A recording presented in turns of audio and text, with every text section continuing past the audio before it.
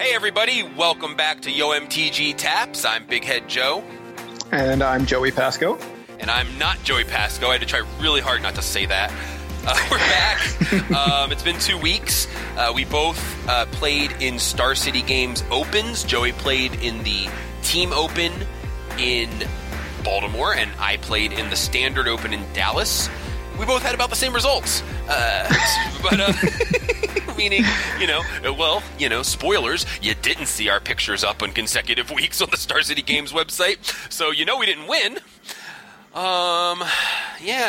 So anyway, we had an interesting sort of, parallel kind of thing where usually when me and Joey are playing in events, we're playing totally different decks. We're playing decks that, the other one would almost never play, or would have to play because they were lent the cards because they sure don't own all the cards for it. That would definitely be my case with Control. Joey has always played Control. What did you play in the modern portion of the Team Open?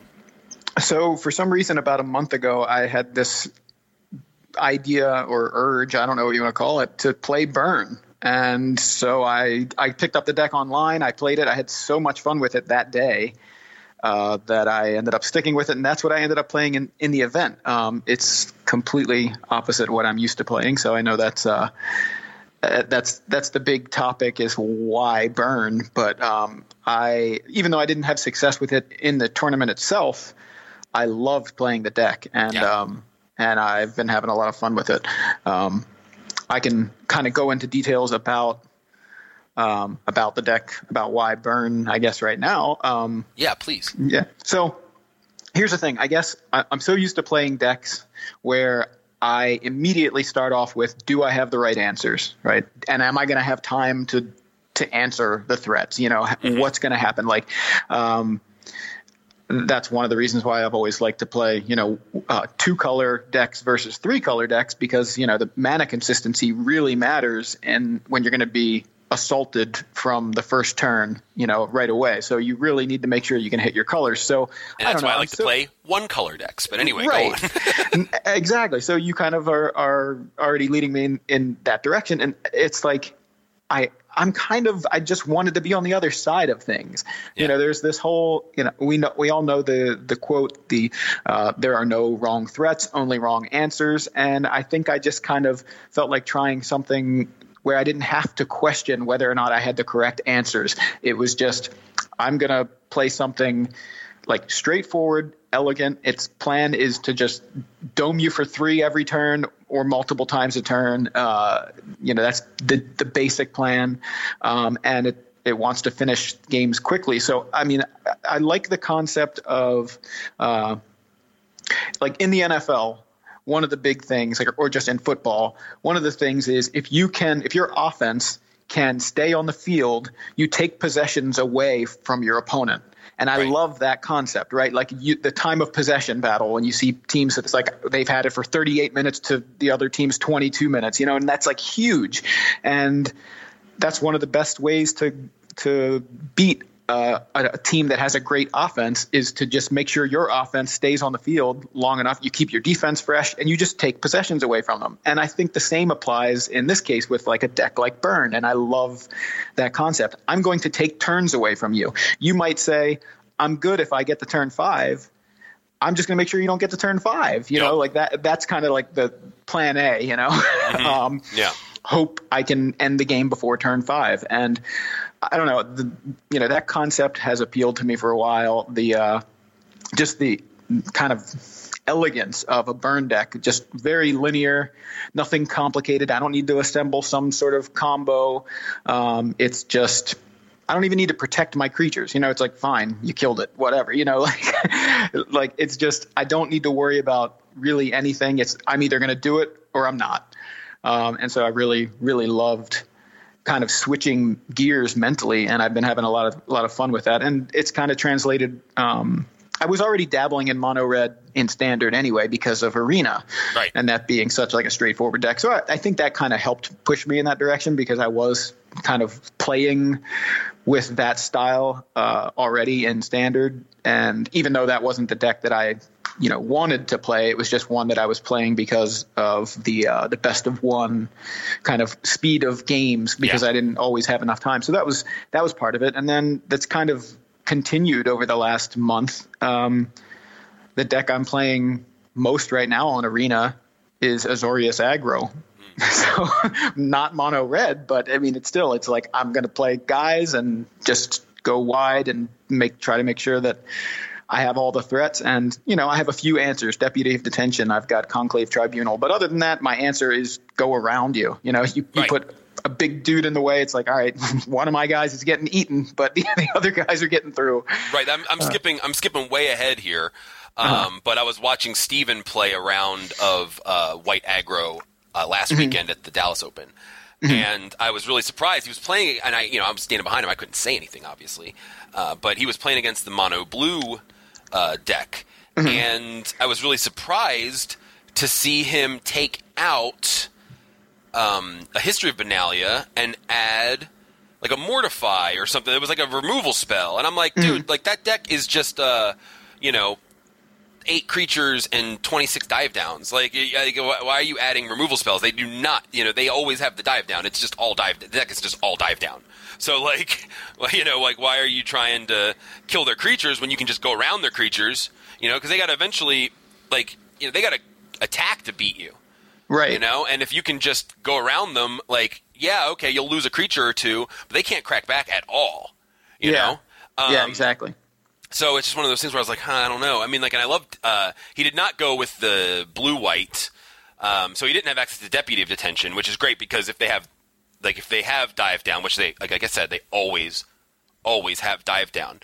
Deputy of Detention is still a 1/3 on your board that you can add counters to with Loxodon. You can pump with your Benelish Commander or whatever it's called. You know what I mean? Like there's Benelish still Marshall. Marshall. Stephen Marshall ran the Marshalls, so it's very appropriate that he ran that card. But so I was just very surprised to see that. But that's like one of the best things about that deck is you just I'm going to go around. Can't go over it, can't go under it. Let's go around it. Do you remember that from Miss Steingatz's class? I vaguely. It sounds familiar, but you're going back 33 years. At least. Yeah, we're really old. Yeah, so I did not have very good success with the deck at the tournament, as we kind of addressed. But just to kind of quickly go over what happened, I mulliganed to 5 more that day than I ever have in one day in my life. So I don't know what happened. Bad shuffling, arena shuffler, whatever, but basically that was certainly part of it. But I played round 1. I played against a guy named Thomas. He played blue-white control. He had main deck Absorb in Modern, which is not something you see in Modern, and main deck Blessed Alliance. So that was not happening for me. I was fighting through that game 1, and he eventually did win. We were in game 2 when my teammates both won their matches, so we just stopped. So I don't think I was going to get anywhere if his main deck was already set up to beat me, and apparently he had more life gain and that kind of thing in his sideboard. So whatever, maybe, but it wasn't a loss. Round 2, I faced against Jonathan Rossum. He was playing Amulet Titan. I mulled to 5 game 1. I won game 2, and game 3 was close. I had him on the next turn, but he attacked me for 32 with 2 Primeval Titans. So that didn't happen. But this was one of the third round was kind of interesting. It was a guy named Dane. He was playing White-Black Eldrazi, and that's not a matchup that I had played against, and I wasn't really familiar with it too much, even from like the Jeskai or blue-white side of things, because that's what I've played the most Modern is with those control decks. But and maybe it was because I didn't really care about this card, but Wasteland Strangler was a beating. So what does that do? It's 3 mana. I think it's a 3/2, and it's devoid. It's like a black and 2. When it enters the battlefield, you can place a card your opponent controls from exile into their graveyard, and target creature gets -3/-3. And it's like, okay, cool. It's a removal spell. But you know what sits in exile? Rift Bolt and cards from Light Up the Stage. No. So I'm sitting there feeling pretty good. Game 1, I've got like a Goblin Guide on board. He has an Aether Vial, and I don't think any creatures on board. I was doing some damage. He plays Wasteland Strangler, takes my Suspended Rift Bolt, kills my Goblin Guide, vials in a Tide Hollow Sculler, and takes my Searing Blaze, which was going to be the removal for the Strangler that I was I was like, okay, I guess I'll – so that just, that just didn't happen. But I just thought Wasteland Strangler, wow, that is a really good card against Burn with everybody using Light Up the Stage, because if it's, as long as it sits there in exile – long enough for them to get the Strangler down, which they can do at instant speed with a Aether Vial. Right, so, you could cast Light Up the Stage and, they can vial in the Strangler and take one of your cards. So as soon as they get priority. Round 4, I beat Tron 2-0 in about 7 minutes. Yeah. so that was fun. You got to make them have it. Yeah. Yeah, absolutely. And Tron just didn't have it. He was saying, I have a Wormcoil Engine main deck, but never saw it. Yeah, where is it? But round 5, I played against Hollow One, a guy named Slater. And game 1, I was doing okay, or at least I thought I had an okay hand. It was average. But he plays a Goblin Lore on, I guess it was turn 2 or turn 3. He drops 2 Bloodghasts into the graveyard and 3 Hollow Ones into play. So that game was over. And then, it was turn 2 that he did that. So Ryan loves that card. Game 2, I mulliganed to 5 and lost. So it was like this. It just was not happening for me. My last round was against Jeskai Control. They had Sphinx's Revelation, which again is a card you don't really see anymore in Modern, but this guy was playing with it. I don't know if he was playing with Teferi. A guy named Alex. Who were his teammates? His teammates were Lloyd Frias and Wes Shaw, who are friends of ours. And that round was kind of like, what's that? So from the old school Brewport days. Yeah, exactly. So it was a round against some friends, and at that point the wheels had fallen off anyway. We weren't doing well, so it was like, let's just play for fun and then drop. So that's what we did. But just to give you a sense of things, both control opponents had main deck. Like, not just Lightning Helix, like that's expected out of Jeskai, but main deck Absorb, Blessed Alliance, Sphinx's Revelation. They came prepared to see Burn, I guess, because of Light Up the Stage and Skewer the Critics. They expected a lot of Burn, which is correct. But yeah, that was rough. So it was a rough event, but I had a lot of fun. I think so I got the list, the whole 75 from Mike Flores, and I think the list was great. I think my mistake was I should have maybe created my own sideboard or had more experience sideboarding with the 15 cards that Mike had, because I think I ran into a lot of trouble with that. I didn't quite have a sideboard guide. I just kind of was winging it. And the sideboard included 4 Collective Brutality, 4 Thoughtseize, 3 Fatal Push. So what is that, 11 cards? And then 4 Searing Blood. So it was a tricky kind of thing to sideboard for me, and I made that mistake of just going in with not enough experience with that. Did you have like a written sideboard guide for yourself? No, I didn't have any notes or anything, because actually this is another part of this is I was sick on Thursday night and then all day Friday. That's right. So you almost didn't go at all. Yeah, it was like the morning of I decided to go. So that, no excuses or anything, but I didn't use Friday to prepare in the way that I had planned. And you didn't have time to write a sideboard guide, or if you did have time, you were busy being sick and so that focused on that. Right. And yes, if you listened to the last episode and my daughter was sick, I caught it a few days later. So that's basically what happened. Not fun, but anyway, so that was, if I were to play the event again, I do want to try, or I have been trying, and I've liked playing a couple of copies of Shard Volley, either 1 or 2 copies, because I kept feeling like I was flooding out, and just having 1 or 2 more copies of a burn spell, I think it would have been useful, because this is I played the not the stock version of burn that was around for a long time prior to Ravnica Allegiance. I'm playing, this deck is more low to the ground, a lot of 1-drops. It played Bump in the Night. It was red-black, not red-white. So there's no Boros Charm, no Lightning Helix, none of the white sideboard cards. Obviously, I mentioned all those black sideboard cards, right. so it's pretty clear. So mainly what it does is you've got 20 bolts or something like that. There's not, and that's not even counting Shard Volley. But you've got the Rift Bolts, the Bump in the Nights, the Lightning Bolt, Lava Spike, Skewer the Critics. That's, I don't know how many cards that is, 15, whatever. Or I'm sorry, that's it. That's five times 4. I named 5 cards, so 20 bolts. It's really lean. There's really no 2-drops in the deck other than Eidolon of the Great Revel. But yeah, so I think having and Searing Blaze was in the deck, 3 copies of that. So it's a lean deck. It can play and win off of 1 land, which tells you a lot that all these mulligans to 5 weren't that questionable. Either they were mostly land, 4 or 5 lands and 2 or 3 spells or something, or they were no land. And I'm because if I had 1 land in hand, I would have kept, because most of the deck is 1-drops. I would have, especially if I had a creature. I guess maybe I would have considered mulliganing, but it was just bad.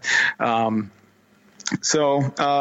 I had so much fun with the deck, and I'm still playing Burn, and loving it, and it's my deck of choice right now in Modern. This is what happens. This is what happens when you ban Jason Mind Sculptor. You know what I mean? Yeah. It's too bad that Jace is banned until 1 year ago. He was unbanned. Jace was unbanned? Jace was unbanned a year ago. Oh my god! And you're not playing 4 copies of Jace in whatever damn deck you're playing? Yeah, in my Burn deck. That's that. No, I'm saying though, that was your card. That's. I mean, it's not just pet cards are pet cards. I mean, I can't even remember the name of some of the pet cards I've had, but they're all terrible, right? Jason Mind Sculptor, it's a solid choice for a pet card, and I feel like it's one of those things where, especially where you were so adamant about them unbanning it for so long. Right. Go ahead. I'm sorry. No, what are you going to say? Well, so yeah, Jace is unbanned. Jace isn't as powerful as people expected. Now, I don't know how he would have been if he had been legal at the start of the format, but at this point in time, as of, I guess it was February 12th, 2018, they unbanned him, and he has seen play, but it's not he's not dominating. So Jace sees play mostly in blue-white control, and occasionally in Jeskai control, but the deal is you're tapping out on turn 4 with shields down. Meanwhile, you can play Teferi, tap out on turn 5, but then untap 2 lands and your shields are up. So Teferi sees more play just because of that, because he's essentially a 3-mana planeswalker, whereas Jace can, you can play something, you can have a really expensive bounce spell that eats an attack or a removal spell. Wow. Or you can have a really expensive brainstorm, and I thought you were just rounding. It was literally 1 year ago today. Yeah, February 12th. That's so I remember. Crazy. That's so crazy. Wow.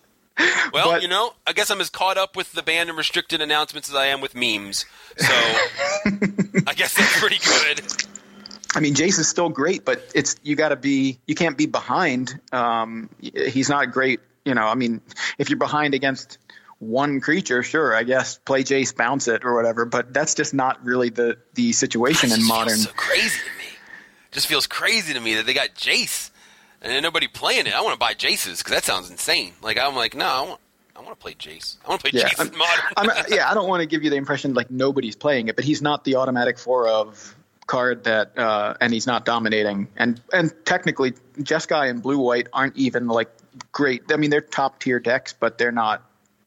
They're nothing like Dredge and Amulet Titan, and Is It Phoenix probably the best deck in Modern right now. I mean, there's a lot more decks that are more linear and powerful than a control deck, and that's really the problem for control in Modern. Is there are too many decks attacking from too many angles, and you have too many of the wrong. Sometimes your answers don't line up. Sometimes they do. Sometimes you're Jeskai and you go up against humans and you're like, this is great. I have all kinds of removal spells, right? And I just kill their guys and win the play a planeswalker and win the game.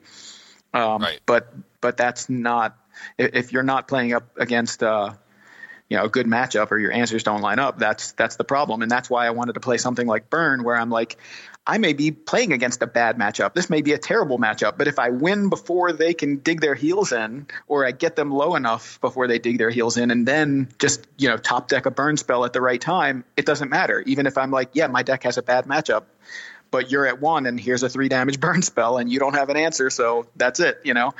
That's kind of the appeal of playing something so aggressive. Right. So your tournament. Yeah. I played in the Dallas Open. It was standard. It was $60. $60? Yeah, I know. The price. Oh. Jeez, man. These tournaments, it's just crazy. I mean, now you make day 2, you're pretty much guaranteed a $100 check, It's like top 64 payout, $100. So you got to make day 2. And I guess, it's one of those things where if you don't think you can make day 2, and it's not just like a team event, like you were there with your friends, so it's like, cool, at least I'm hanging out with my friends all day playing. I'm sitting there by myself, Steven somewhere else, in the winners' tables. and I'm all the way back in like the 300s because I'm good at Magic. It's a little more lonely. So, if you show up feeling like you can't win, it's almost like no point in showing up at all. So Wednesday night, I've been testing some decks. I was already set on red because I had mono white cards, but I didn't have a lot of the staples. Like I didn't have the histories. I didn't have stuff like that. Mm-hmm. But I had a good chunk of the core of the deck. And I had cards for Burn, or some version of red. And I talked to Steven, and I asked Steven what he wanted to play. And Steven was kind of going back and forth. But I told Steven I had 2 decks available. He drove down there. He paid for parking. I was like, you pick what deck you want, So he seemed pretty set on this Orzhov aggro. So mono white, but splashing black for sideboard cards. I was gonna ask. So Mortify, you mentioned. Were there any other black cards that Steven was playing in his white weenie deck? Whatever the Plague Crafter, is that the name of it? The one that the one that you have to or both players sacrificed a creature or planeswalker. Right. He had that in the sideboard. I think he had Duresses in his sideboard. Okay. Some other things like that. I don't remember what he played main deck, if he played anything main deck. But he didn't go very heavy into the black-white creatures. It was mostly just the mono-white deck splashing black for sideboard and removal. Yeah, I mean, one of the best things I think about black-white in terms of a deck like this would be Afterlife, because Tithe Taker is already Tithe Taker and Hunted Witness technically doesn't have Afterlife, but it has Afterlife. Right. Things like that. So I'm kind of that's what I thought he might have gone for when you mentioned he was playing white-black. Yeah. So he did kind of go with that. I think he went with 3 Tithe Takers in the main. His numbers were all weird. He had a lot of weird like 2s and 3s but I don't know. That's not how I would have built it. But I wasn't gonna, I just wanted him to build what he wanted to build, so he did what he had to do. Right. But so anyway, go back a little way. So I was on red, so I knew I was going to be playing some version of red. I paid my entry fee Monday or Tuesday, and then I was testing on Arena, and I was testing in best of 3, and I was testing with mono red aggro, just the basic list, the stock list, and then I was testing the mono red Phoenix deck that was played in the Indianapolis Open a couple weeks ago, and I could not win to save my life. I couldn't win anything. I was just getting crushed. And I was ready. I was getting ready to open my email and email Star City Games Wednesday night. And I was going to be like, can y'all just refund my entry fee and I'll just play in a couple challenges? I was still going to go to the event. Mm-hmm. But, I think I tweeted out Wednesday night, I've never felt less confident about an event or less prepared for an event in my entire life. Right. That includes Vegas, where I showed up having never drafted the set before. Maybe we drafted it once or something from pre-release packs or whatever, Mm-hmm. But basically had never touched the set and then had to show up and draft or build sealed or whatever. But, I felt like I was pretty good on sealed in general, so I was able to make that work. Right. But I still felt more prepared for that because of my experience with sealed than I did for the standard event. Right. So I decided, okay, well, we either got to do one of 2 things. We got to just change the plan and go down there and play in the challenges. And attack it that way, or we got to get good. You know what I mean? So right. I was like, all right, well, let me figure out like what's driving me nuts here and what I want to change about what I'm playing. And the first thing I decided was that the mono red aggro deck was just, there's so many cards in that deck that I did not care for. Like Get to Lava Runner, Viashino Pyromancer. These cards basically say your opponent who's playing black gains 2 life.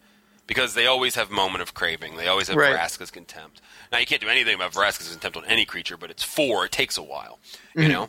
And cast down whatever, you know? But they always have Moment of Craving. So you got to make them have it, but they always have it. Yeah. So I was like, okay, well, I don't want to play these 2 toughness creatures, you know? And then I started messing with the Phoenix deck, and the thing I hated most about the Phoenix deck was the Phoenix. I hated it. I was like, this sucks. Like, so, okay, I've got 3, spells. I got to play these spells. If I don't have, like, something that's going to be pinging them when I cast these spells, I'm literally just casting cantrips, paying 3 mana, and getting rid of 3 cards in my hand to get a 3/2 flyer that may or may not be in my graveyard, because I had to have a Tormenting Voice before that. It was just all this setup, and it just felt cute, and I didn't want to do cute. I wanted to do consistent. Yeah. And another thing that seems cute is that list that this person was running, first of all, had 18 lands. Second of all, 1 Lightning Strike. 1. I don't feel good running any amount of mountains and running 1 Lightning Strike. I was just like, this doesn't seem right. So I did what I felt like I had to do. I cut the Phoenixes. I cut the Tormenting Voices. I added 2 lands because, oh my god, 18 lands. Are you crazy? I added... What is this, Arena? Yeah, right? I added the 3... I maxed out on the Lightning Strikes, obviously. I added, because there was 3 of one red cantrip, 4 of the other, and I just went 4 and 4 on those, and I maxed out on risk factors. So the deck was... So you're talking about the red cantrips are Warlord's Fury and Crash Through? Is that right? That's correct. Okay. Yes. So I just went with that. So it's 20 lands, 12 creatures, 28 spells. And if I see a swamp in game 1, the Gutter Snipes go, and you go down to 8 creatures. So it's like, all right, all your, what are you doing? You're playing, and I go into more of like a burn deck, like just a pure burn deck. You got to keep the... Electrostatic Fields? You got it. Well, they obviously stay in because they're 4 toughness. Yeah. And then the Steamkins... You keep in because they're pretty good, but also you can discard them with risk factor. I don't want to play creatures against Esper because it just gains them life. Like the reason why, like every time an Esper player plays Mortify, I get happier. Right. Because I'm like, you didn't gain 2 life off of that. That is sweet, Like, right. I'm like, I don't even care that my creature's dead. You just spent 3. You don't have counter magic up, and you didn't gain any life off your removal. So it's like, okay, if you're playing more of these, means you're playing less Moment of Craving, less Vraska's Contempt. Okay, you can have it. I'm happy. Go Mortify. Right? Right on. So I started playing this deck on Arena, and I had a sideboard that probably is incorrect. And I think that the sideboard, again, my main problem, I can't really speak on mulligans. I think I did pretty good on mulligans. But my main problem was that I didn't know how to sideboard, like, at all, or for this deck in particular. And I think sideboarding has always been a weakness, which is part of my part of the appeal of Best of One to me, is I'm like, I don't even need to flex that muscle. Great. Starting from Wednesday night until Friday afternoon, and I'm talking like 9, 10, 11 o'clock at night Wednesday night, I played for a couple hours Wednesday night. I played only in like the evening Thursday because I had to go do school stuff all day Thursday. I didn't even start, and I had to do school work. I didn't even start playing until about 9 or 10 at night on Thursday. And then I had to work at 3 o'clock on Friday. So you see, like, there were only a couple hour windows for me to play, and I didn't even play in the entire time in those windows. Right. I went from... the basement of Platinum 4 and like multiple losses at the basement of Platinum 4 to the point where I was just so demoralized to like 1 win away, 2 wins best of 3, to 1 win away from hitting Diamond 3. So right? You went all the way through From Platinum, and then all the way through Platinum and almost through Diamond 4. Okay. In like maybe 3-4 hours. Right. Wow. Like I couldn't lose with this damn deck. I lost like once or twice in like 3 days. Right?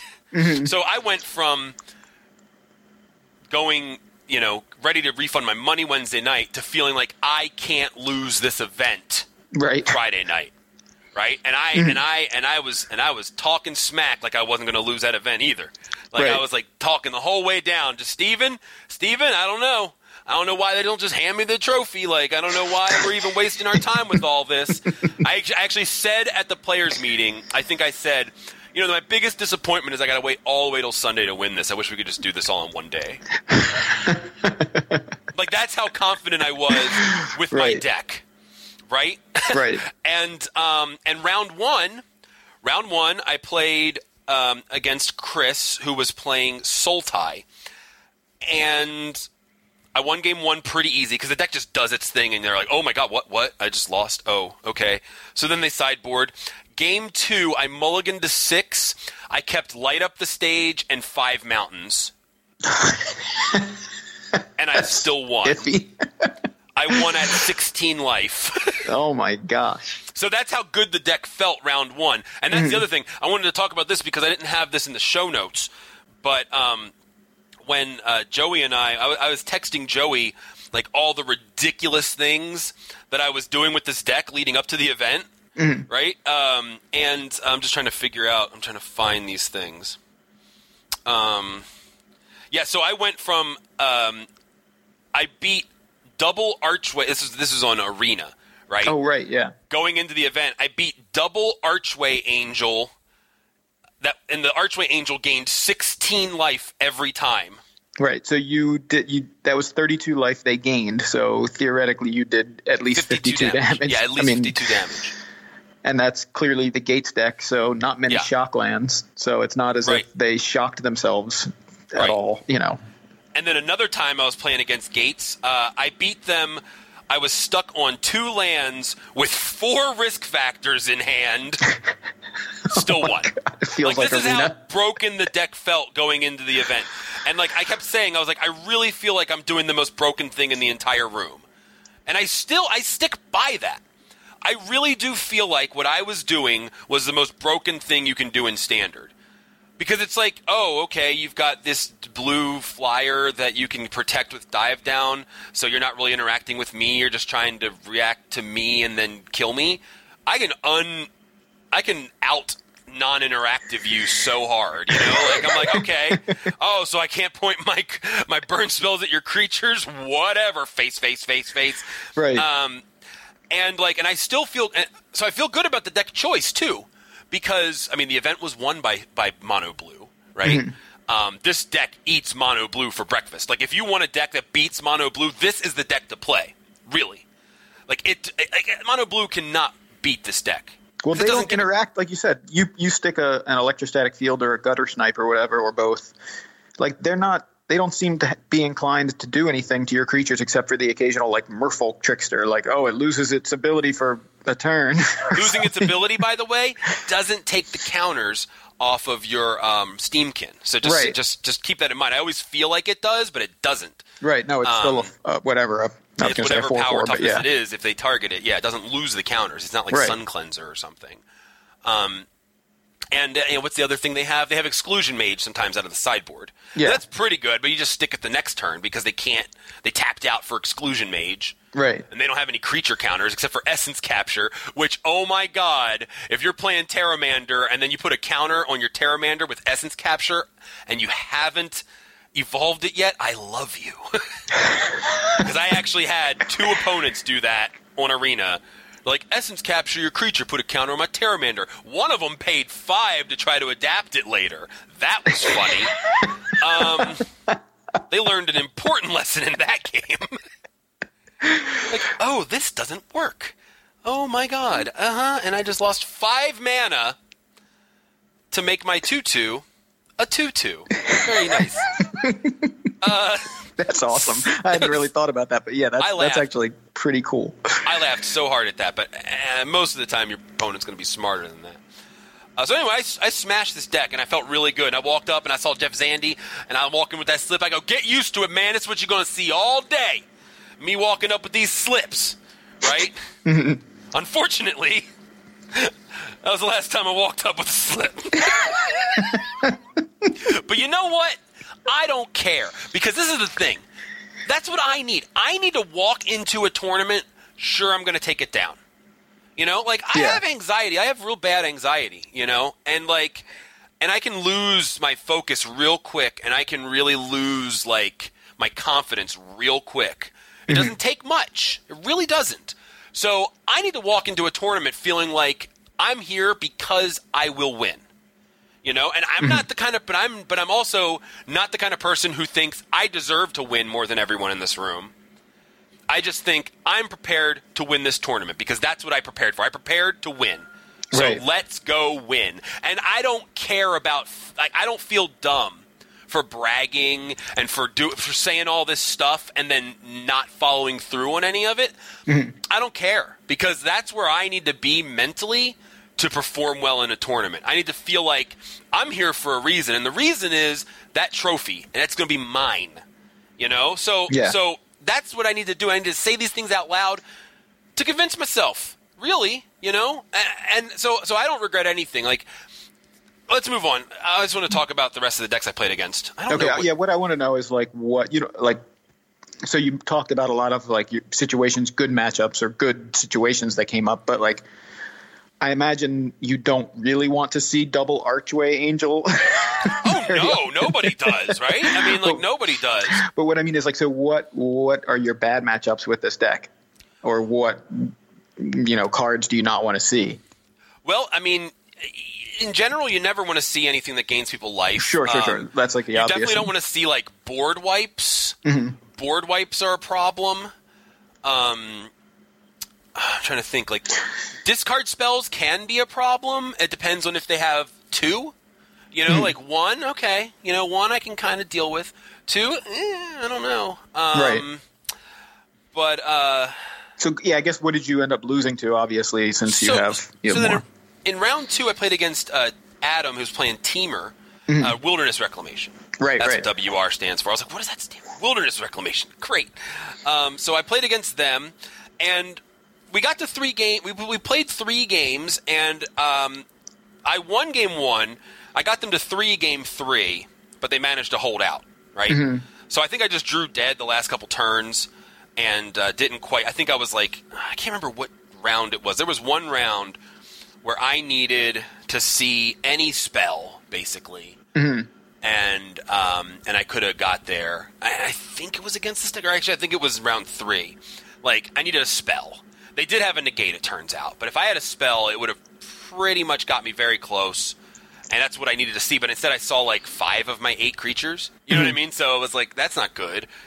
But anyway, so this Teamer Wilderness Reclamation deck, I wasn't sure if it would be bad against me.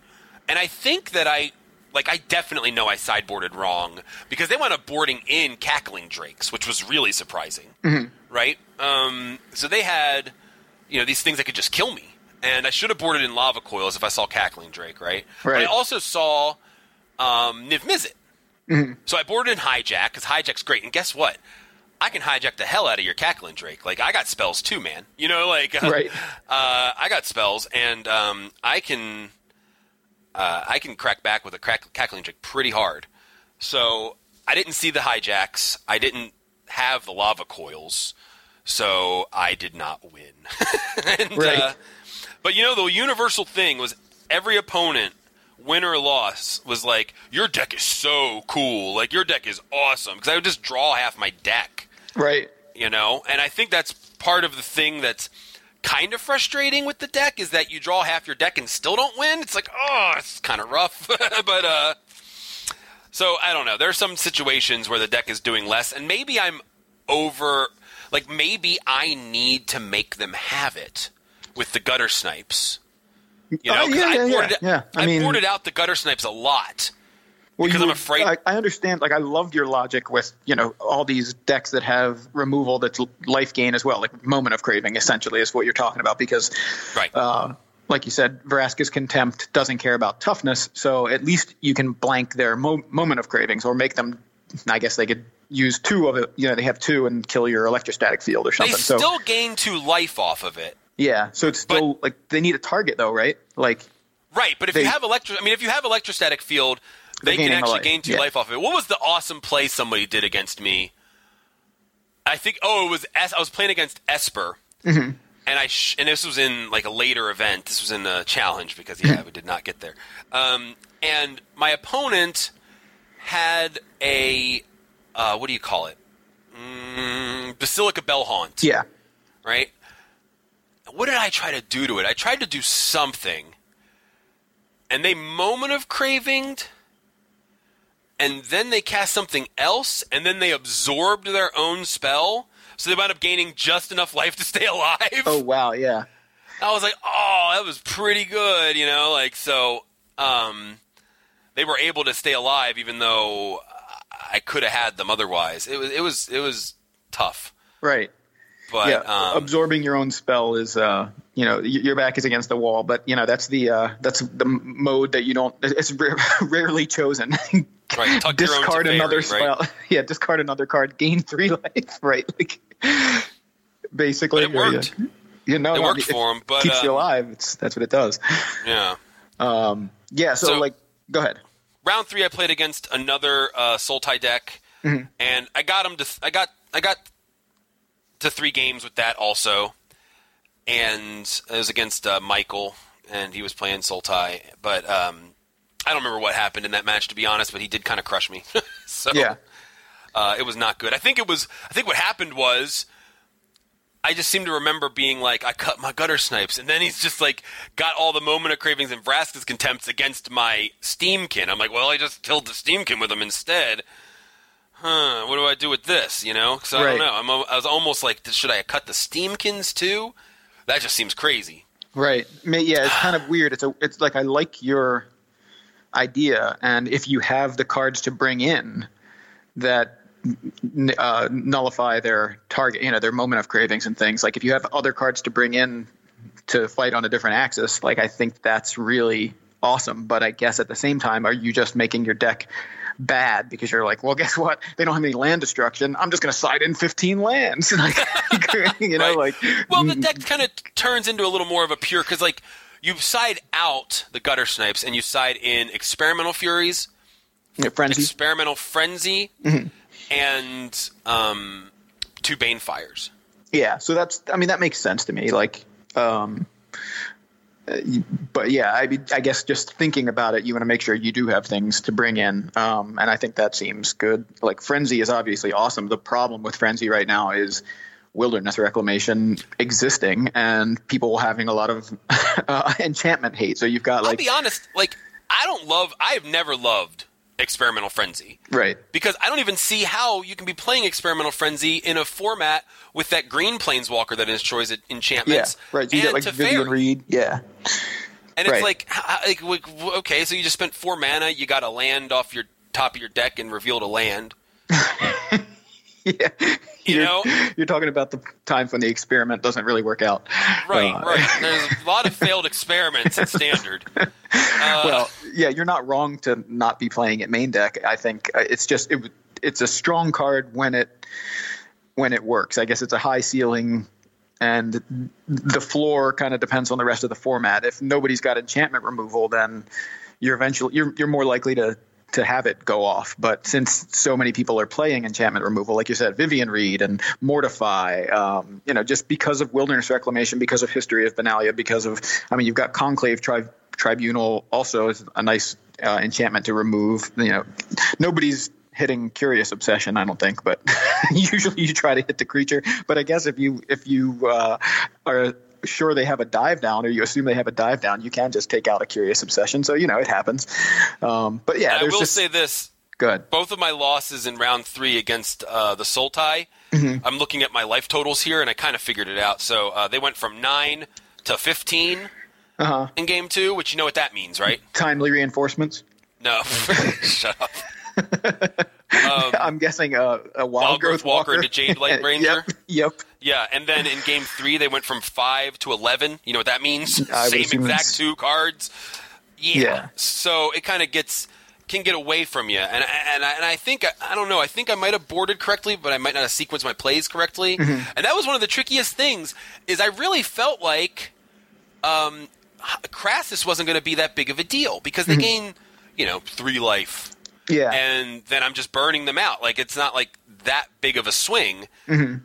But so it kind of confused me, because they got all these 3/2s, all these 1/1s, and then they play a Crassus and they play it as a 2/2. And I'm like, well, they got a 2/2.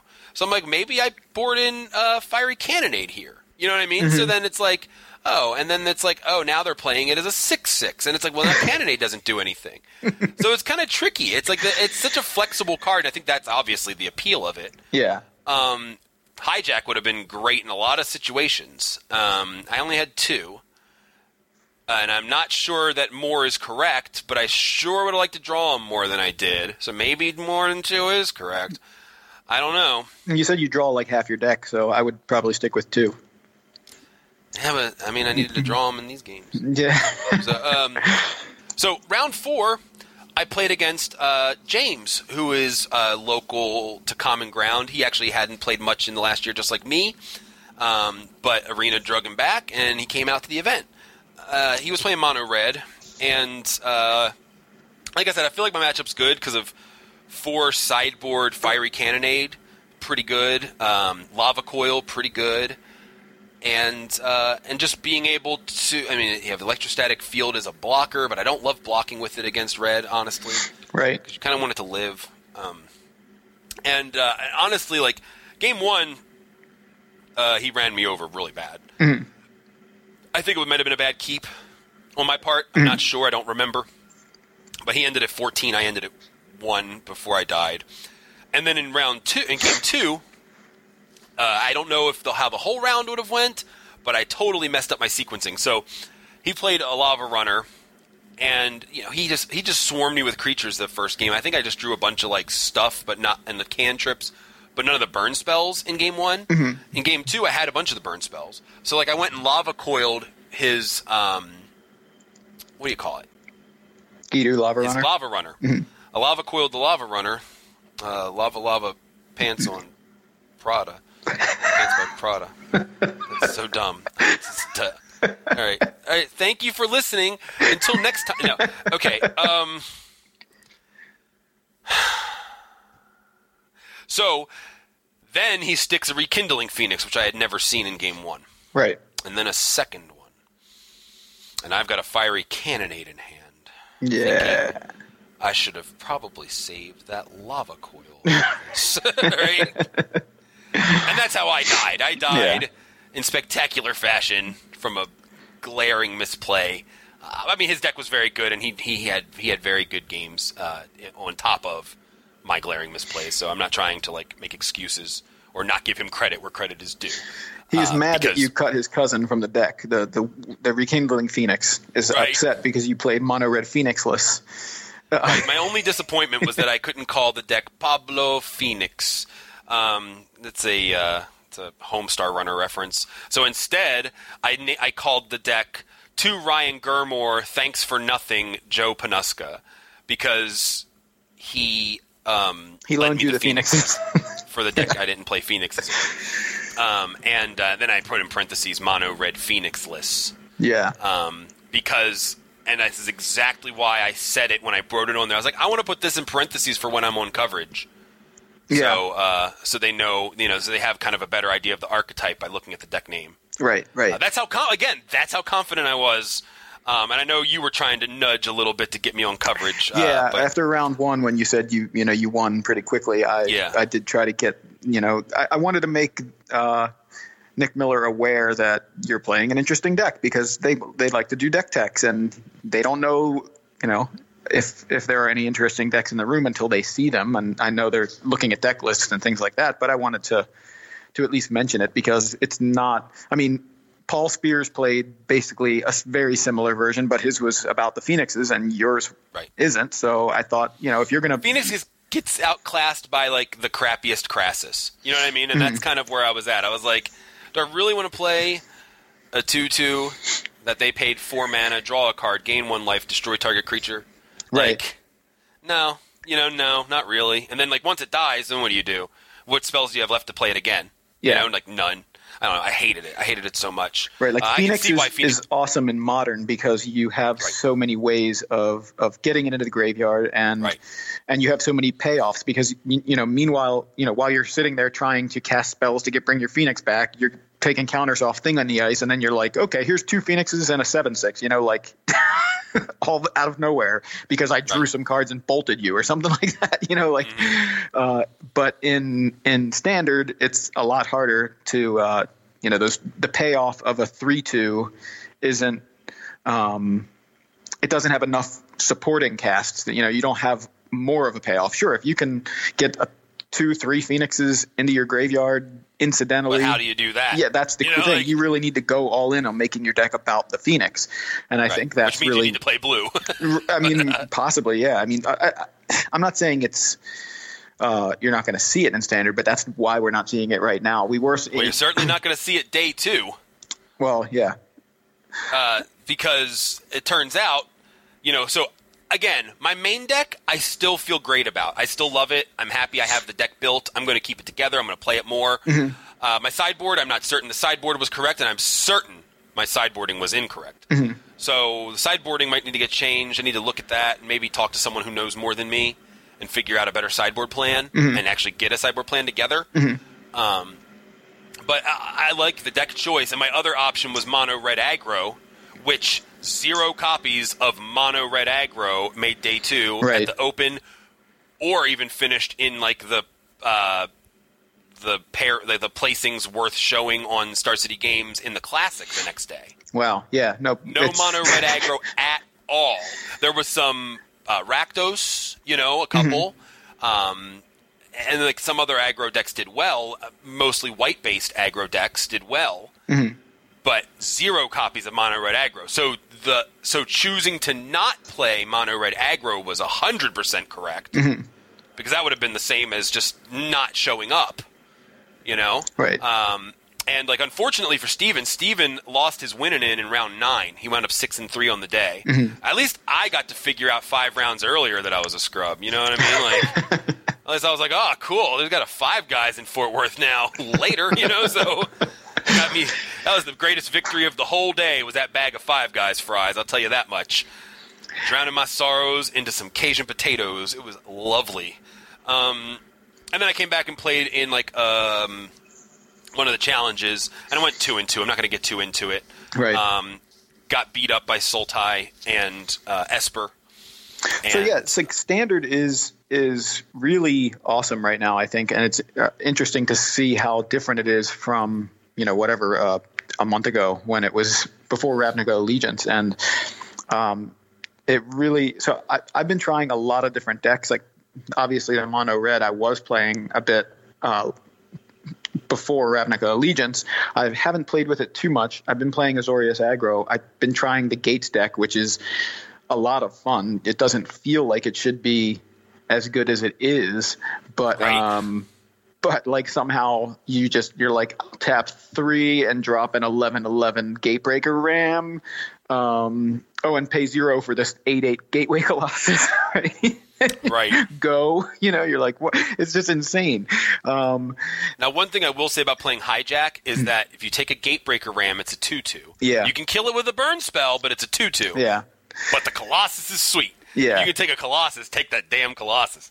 Yeah, I think I actually saw someone playing this morning, and or last night. I think it was Gabe Nassif on his stream. He was playing like a Simic kind of deck. Like it wasn't it wasn't like Simic Reclamation or anything. It was just like a Simic mid-range, and he used mass manipulation to steal somebody's Gateway Colossus, and he won the game. He was like, I'm pretty sure I lost that game if they didn't play Gateway Colossus because that's how I won the game. I had to take their Gateway Colossus. It had to be there.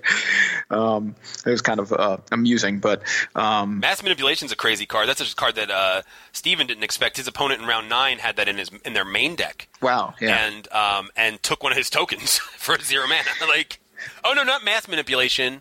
You thinking an ensnare? What is it? Enchanting Melody? That one, main deck. Yeah. No, that one I've seen more main deck. Yeah. Paid 0, took a token. Well, paid 2, right? Like not 0, 2, but right, yeah, that's what I'm saying. Zero, X was 0. Right. Yep. Yeah, that's cool. Yep. Really cool. Like really cool. I was like, what? Okay, that was pretty nuts. But anyway, I feel like mono red aggro is in a terrible place right now, and you should not play it at all. And I also think that they should unban Rampaging Ferocidon because everyone's just got this incidental life gain, and I hate seeing like an archetype not be viable. You know, Burn is a very cool deck in terms of, some people hate it, but the people who play it hate control. Control decks are around. You know what I mean? Like I feel like they should all exist, and I feel like the deck right now has no chance of success unless there's like a Rampaging Ferocidon or like a Skullcrack reprint would be great. You know, something like that something that says players can't gain life this turn. We have War of the Spark. Love that name, and I'm like excited about the flavor of that set. Yeah. Coming up in like, when is it? Well, the pre-release weekend is April 27th. Okay, so it's actually 2 months away. Okay, I thought it was like end of March, beginning of April. Is there anything else happening that weekend of note? I mean, I'm sure there's nothing important like a Pro Tour happening that weekend in London. Because they would never do a Pro Tour the same weekend as a pre-release, right? That would be stupid. Yeah, that would literally be the stupidest thing they could ever do. Well, it would be pretty stupid if they did that because, you have these two exciting things. You don't want them to take up. You want to spread them out because you could go, hey, we have the pre-release April 20th, and it's this exciting thing, and next week is the Pro Tour. Like that makes a lot more sense. Doing them on the same weekend, you're using up all your excitement all in one weekend. That would be silly, and that would be silly. Yeah, and of course, if they did do that, I'm sure they'd have a really good reason that they'd tell us about ahead of time. Right, I mean, because, Wizards of the Coast is really good at making announcements and keeping us, the players, and, really the investors in the game informed in a timely manner of any sweeping changes or important changes they might make to tournament schedules, coverage, etc. Right, so, always. And so it makes a lot of sense. Always replying on Twitter to an obscure tweet and letting us know. Right, absolutely. Right. I mean, that's important. That's the best way to inform us. Yeah, make announcements is in subtweeting. Twitter replies. Yep. Right. They should post it as a GIF so you can't control F it too. Like it's like or just like a JPEG. All their announcements are JPEGs, so you can't. They don't come up in search results. But keep an eye out for that Mountain Goats album. Right? Oh yeah, Mountain Goats. Make sure that happens. I am pretty excited about a Mountain Goats album that's like fantasy based because they're kind of awesome. It is cool. But yeah. Wizards, you can do better. You're better than this. I think we don't even need to go into it. I think you can tell from our sarcasm how we feel about the situation, and we'll just leave it at that. Yeah. So we do need to wrap up. I want to say, I want to shout out to my teammates at the team event. Kenny played Sultai. That deck is awesome. Kenny had been playing it for a few days, and I know he's still kind of working on different versions. He did pretty well with it. That is such a grindy deck, and I know it's such a good deck that you see a lot of mirror matches, so those matches go long. But I still think it was once you get that Royal Assassin Icy combo down, it's pretty much impossible to lose. Well, there you go. But no, I think it was still like the right deck for him to choose. Sure, it's a very good deck. Big player in the metagame. And then Rusty Call was our legacy player, and he played Death and Taxes. Rusty! Yeah, Rusty is really good.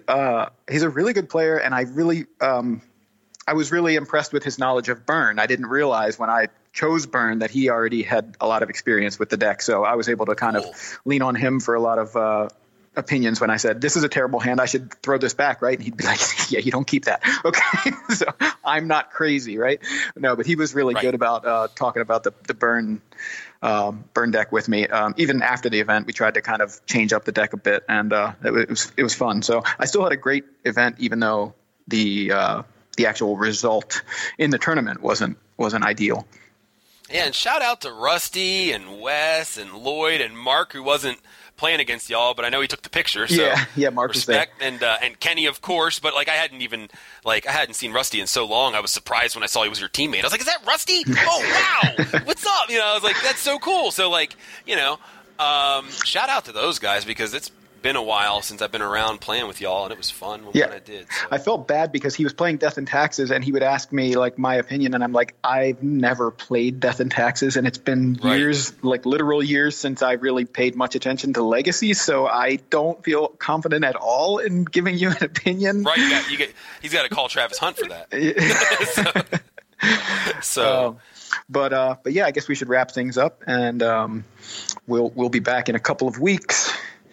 Anything else you want to mention at the end here? I don't know if I skipped over anything that you had written down, or I don't know. I think I'm pretty good. Okay. We did do like a quick little Twitter poll, and I just want to announce. So we asked when we were still kind of keeping it under wraps that Joey was on Burn.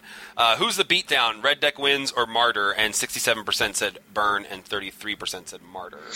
Yeah, and several people, including Mike Flores and Adrian Sullivan, kind of chimed in on the topic, and it was fun. It was a fun little discussion. What was the date of that poll? Do you know? Do you have it written? I don't know. Okay. It might have been a month ago. Yeah, it was about mid-January. So if you kind of look back at our Twitter feed, if you're curious about the discussion, check it out. Just look around for the poll in mid-January. So we could link it in the show notes. Yeah, definitely. Also, what I didn't realize, just like the Jace the Mind Sculptor, I didn't know Bloodbraid Elf was unbanned in Modern. Yeah, they came out together. I didn't look past the first line of this announcement here. I was like, oh, Jace the Mind Sculptor. And then I was like, Bloodbraid Elf? So, pretty neat. Well, according to Chaz Andres on SCG, now is the best time to buy into Modern because prices are relatively low at a low point, and Modern usually picks up in the next couple of months, or basically around now, February, March, April. Like that's when Modern starts to get more interesting, and or not more interesting, more eyes on it. People start playing a lot more Modern, depending on what tournaments are happening. But and then the other thing is, he really suspects that Wizards is going to be coming out or going to be announcing. Apparently at the end of February, the possibility of a Modern-only set that includes reprints and new cards going straight into Modern, similar to what they've done for like Commander and Legacy, putting new cards into Legacy by introducing them in Commander and Battle Bond and things like that. So that would be awesome, I think. Yeah, and I have to just say that I think that article was like super well timed or super poorly timed, depending on what side of the transaction you're on, with the arrival of my student loans for the semester. I don't think I'm going to buy into Modern, but it sure is tempting just to at least put Burn together since I have like about half of it, maybe. Yeah. I don't think I'm going to do it, but I was just like, oh, really? Like I'm sitting there looking at my bank account going, oh my God, so much money. Oh my God. This is the best time to buy into Modern. I have so much money. This is the time to buy into Modern. I have no more money. I have Modern. So anyway, yeah, but it's a very interesting article, and it's an interesting take. I didn't reply to your text, but I did read the article the second you sent it because I was conveniently on a break when you sent it. Cool. So we'll link it in the show notes. Definitely. All right. Well, until next time, we are YMTG Taps. Make them have it.